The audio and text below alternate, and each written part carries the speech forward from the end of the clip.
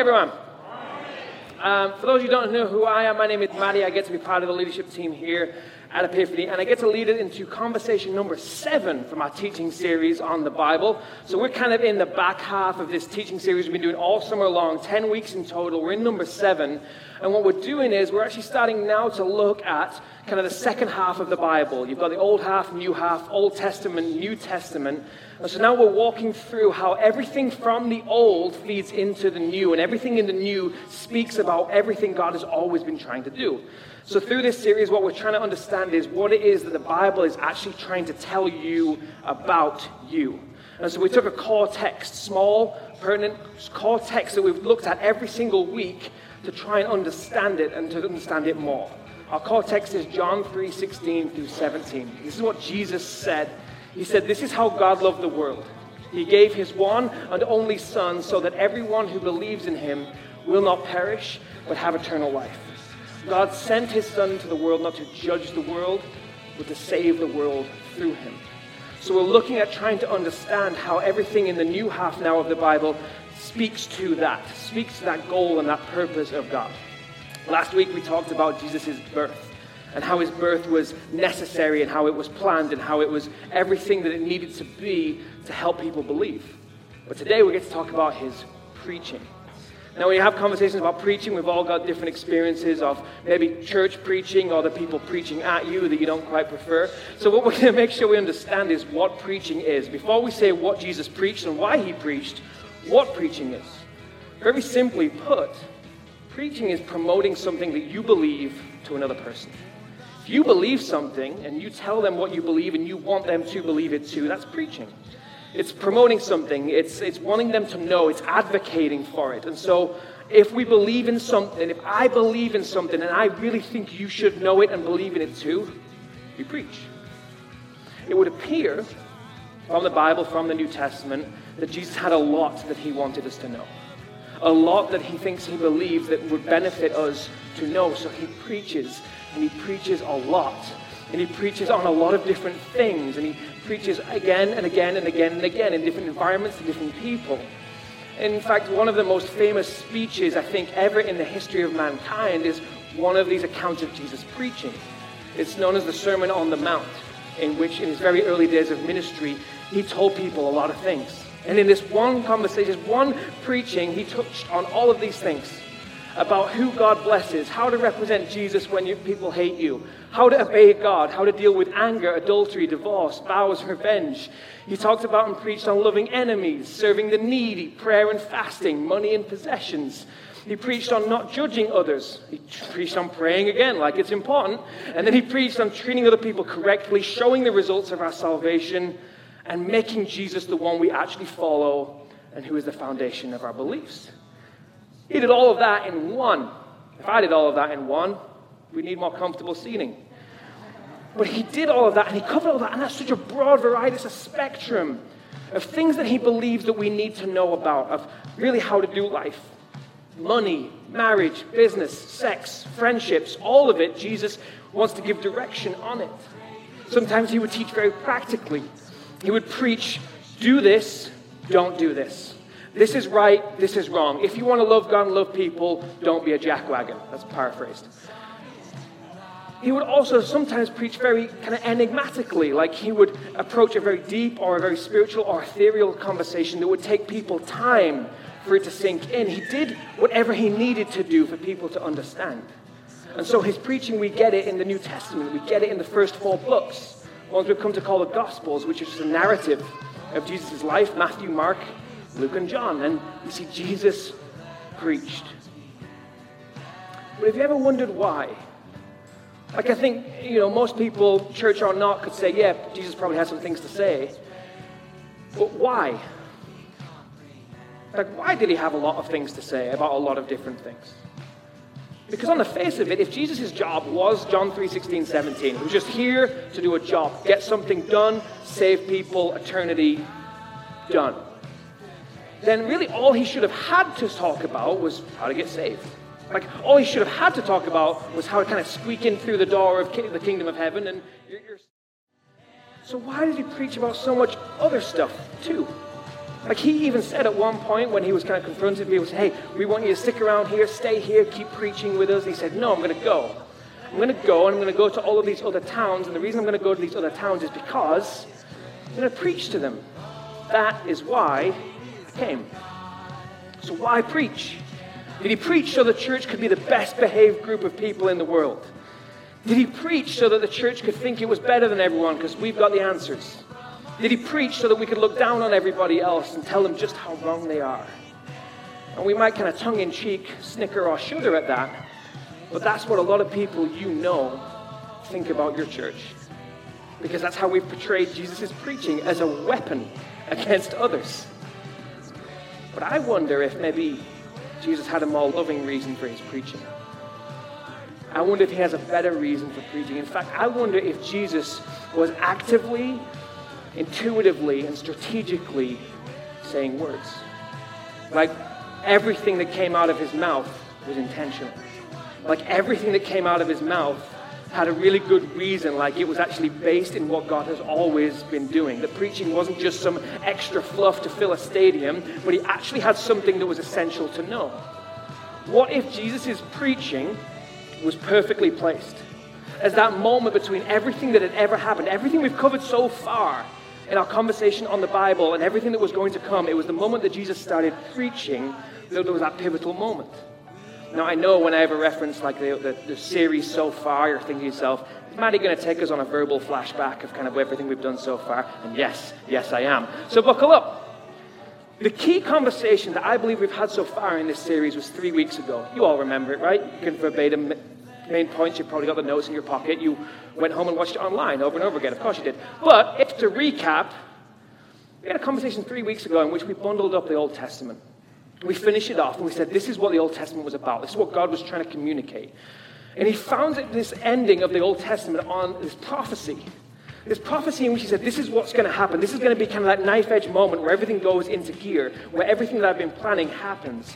And it was around this boy. It was around this child. It was around this man. And he gave this prophecy to a guy called Isaiah. And so, in the New Testament, before Jesus speaks, before he preaches, before he tells us anything that we need to know, they actually reference that very prophecy. Because Jesus makes sure that everything is fulfilled going backwards so that moving forwards people can believe and they can hear. Check this out. This is the time in which Jesus realized that his cousin John had been arrested. John the Baptist had been arrested for telling people that Jesus was Jesus. When Jesus heard that John had been arrested, he left Judea and returned to Galilee. He went first to Nazareth, then left there and moved to Capernaum, beside the Sea of Galilee, in the region of Zebulun and Naphtali. Great names. Anyone? Your next children? Why snicker? This fulfilled what God said through the prophet Isaiah. In the land of Zebulun and Naphtali, beside the sea, beyond the Jordan River in Galilee, where so many Gentiles live, the people who sat in darkness have seen a great light. And for those who lived in the land where death cast its shadow, a light has shined. Everything before Jesus preaches, everything is fulfilled, everything is tied together. And then from that moment, from right then, like the very next thing that the gospel says is, from then on, Jesus preached. Like from that moment where everything was tied up, Jesus preached. And from then on, he preached three things. From then on, he preached repenting from sins.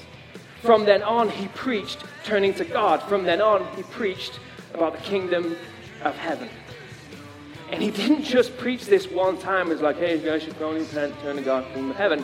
What it's saying is from then on, everything that Jesus preached was repent, turn, and focus on the kingdom. So everything that he has to say to me, to you, to his church that he's preaching is repent, turn, and focus, no matter the topic. So no matter wherever we see his preaching on marriage, on money, or enemies, or needy, or just loving people well, it's repent, it's turn, and it's focus. And we hear the word repentance in church, and it makes us want to climb up and shut down because Maddie's starting to start yelling at us. But what repentance genuinely means is it means the ability to admit something. It means the ability to admit that I've done, not we've done, we're all generally bad people, but that I have done something sinful, that I have done something evil. And owning the fact that those things separate me from God and they separate me from people. And in that moment, I'm willing to admit it, but I'm willing to admit it to God. And I'm willing to actually ask for him to forgive me for the wrong thing that I've done. Repentance is asking forgiveness and God giving the promise that he's ready to give it. Turning to God is so that we don't have that off-the-hook excuse.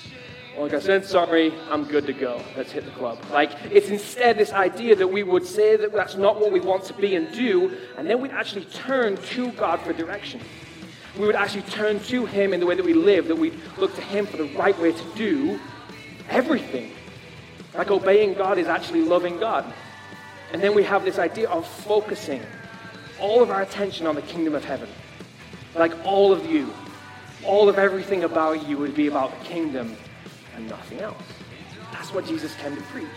That's his what and that's his why. And so even when you just take that one example of his preaching on Sermon on the Mount, and you see in Matthew 5 through 7 all those different things that he talked about. He's talking about repenting, turning, and focusing. So maybe he talks about anger, and you're like, that could be me. Maybe anger's your thing. Maybe when Jesus preaches about anger, you want to flip the page. Maybe anger is something that you wish wasn't part of you. Maybe other people wish it wasn't part of you. Maybe how you treat your enemies doesn't exactly line up with how Jesus said to do it. Maybe it's personal. Maybe it's your ex.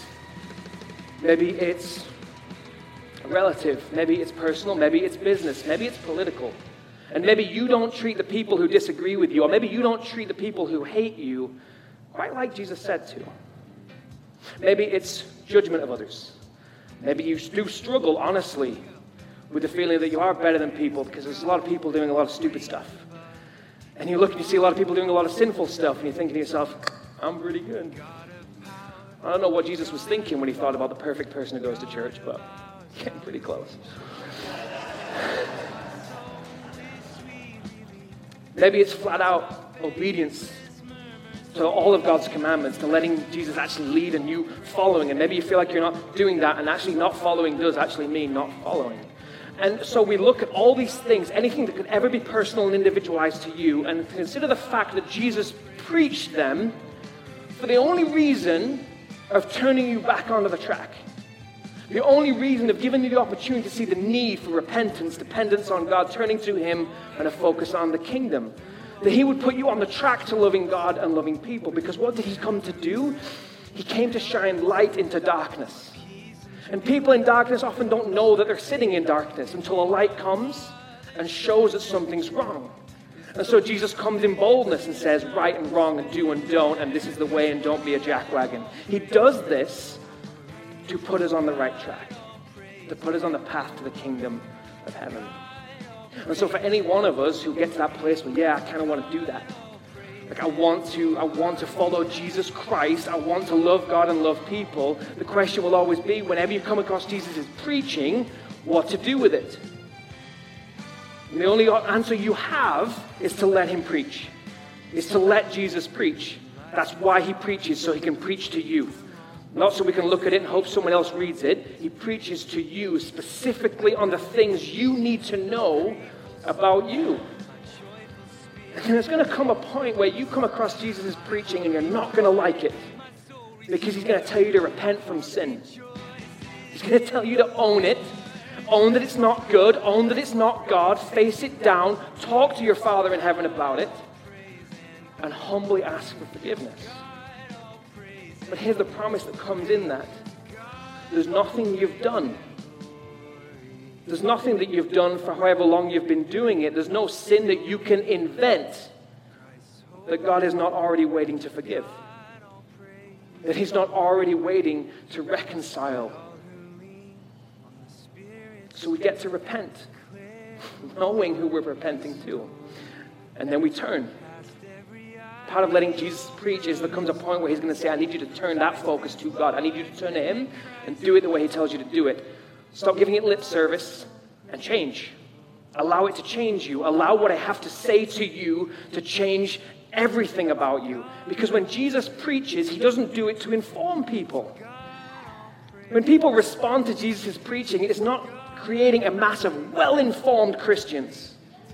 When people respond to Jesus' preaching, they are transformed, not informed. They are changed people. They go through something that makes them not like who they once were. And so when we genuinely turn to God, that is what we're giving him permission to do.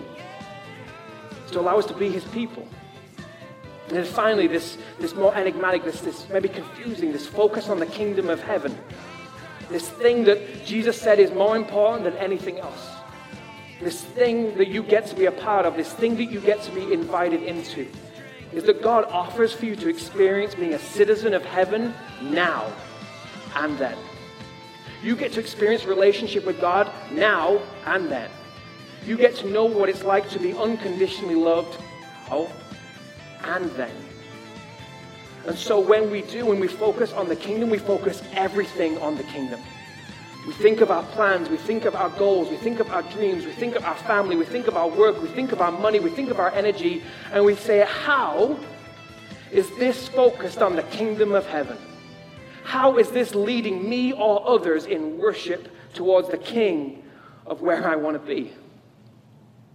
And so Jesus shines this light, and he asks us to respond. He asks us to let him preach.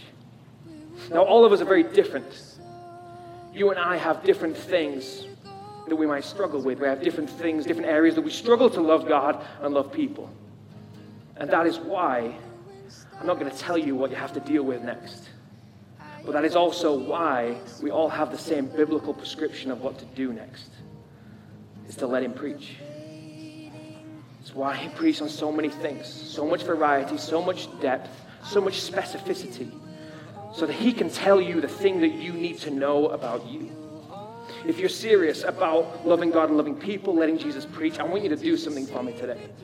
I want you to do something for me this week. I want you to read what he has to preach. So very specifically, I want you to read the book of Matthew, the very first chapter of the New Testament, chapters 5 through 7, the Sermon on the Mount. And let it preach. Let it preach like Jesus actually preached it. Let it preach like he preached it to you. Not the people then, but he's preaching it to you so you can know what you need to know about you. Let it preach to you if you're a teenager. Let it preach to you if you've been a Christian for 80 years. Let it preach to you like God has more for you to know about you than you currently know about you. And let it preach like he's doing it for your good. Let it preach like he wants to put you on the right path and track. Now, as we wrap up the conversation here, I'm going to have the music team come on up. They're going to have an opportunity to lead us in a song of response, a song of worship, and you can engage in that if you wish. While they're doing that, as always, our prayer team will be down front during that last song and at the end of the experience. And so when we talk about Jesus kind of unearthing some of the ugliness, some of the things we maybe need to repent of, some of the things we have to deal with and face, this is a good opportunity if you need someone to pray for you as you choose to do that, as you strive and seek to follow Jesus. And as we talk about the Bible, if you don't have one, that you understand, we have a whole stack of them out on the welcome station, free gifts to you just for being here with us today. Let me pray for you guys. Father God, we thank you that you don't leave us in the hole. You don't leave us just wallowing in the things that we thought were right to do. We thank you that you don't leave us just to cause pain and to experience pain at our own hand or to cause pain and hurt to others, but you call us to do the right thing. You cause us to live life in a way that actually honors you. So we ask you that you would preach to us. We ask that we would have a desire to be preached to, that we would desire to be taught, that we'd humbly submit to the things that you want to call out in us. God, I ask that as we walk out of here today, get in the car, walk home, go and get food, or just go watch TV, whatever it is, we would not allow this to slip. We would not allow this question to go unanswered. We would not allow ourselves to be distracted from your preaching. We ask that you actually change us as a people so we can live what we're supposed to live. We ask this in Jesus' name. Amen.